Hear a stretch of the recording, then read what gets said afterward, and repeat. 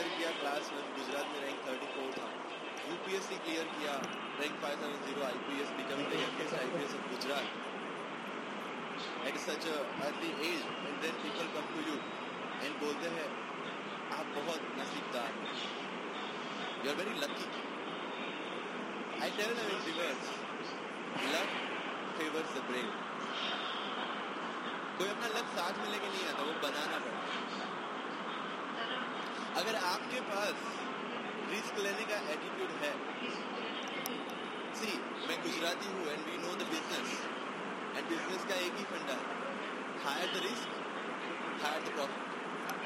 सो अगर 8:30 को आपका एक्सीडेंट होता है और 9 o'clock आप मेंस की एग्जाम देने जा सकते हैं, इंटरव्यू से पहले 1 महीने तक आप हॉस्पिटलाइज हैं और उससे 1 वीक पहले आप दिल्ली जाकर उसकी प्रिपरेशन कर सकते हैं, तो लक हैज टू कम,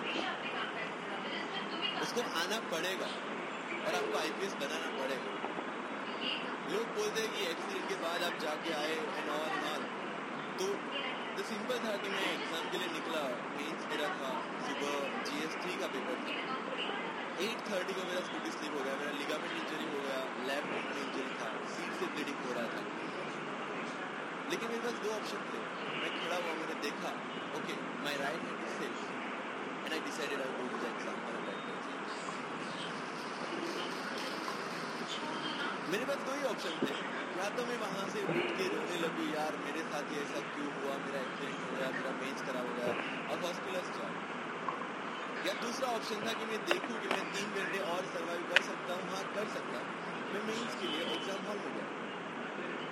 ये जितने भी फोटोग्राफ्स लगे हैं, सर ने जैसे बताया कि जितने भी इंसान सक्सेसफुल हुए, अगर आप उसकी लाइफ स्टोरी देखेंगे तो कहीं ना कहीं एक मोमेंट आता है जहाँ पे वो इंसान की जो स्ट्रगल है वो पीक पे हो जाती है.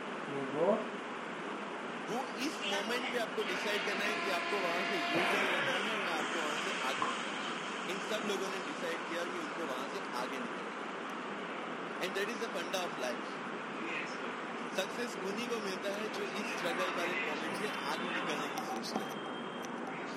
जब भी आपको लगे कि आपके सिर पे बहुत मुसीबत है, जब भी आपको लगे कि आप हर तरह से गिर चुके हैं, जब भी आपको लगे कि आपके पास कोई ऑप्शन नहीं है, तब एक चीज आप अपने दिमाग में लाइएगा कि यही मोमेंट है जहाँ से आपकी तस्वीर बदलने वाली. क्योंकि डायमंड जो होता है वो जितना ज्यादा गिरता है उतनी ज्यादा उसकी वैल्यू होती है.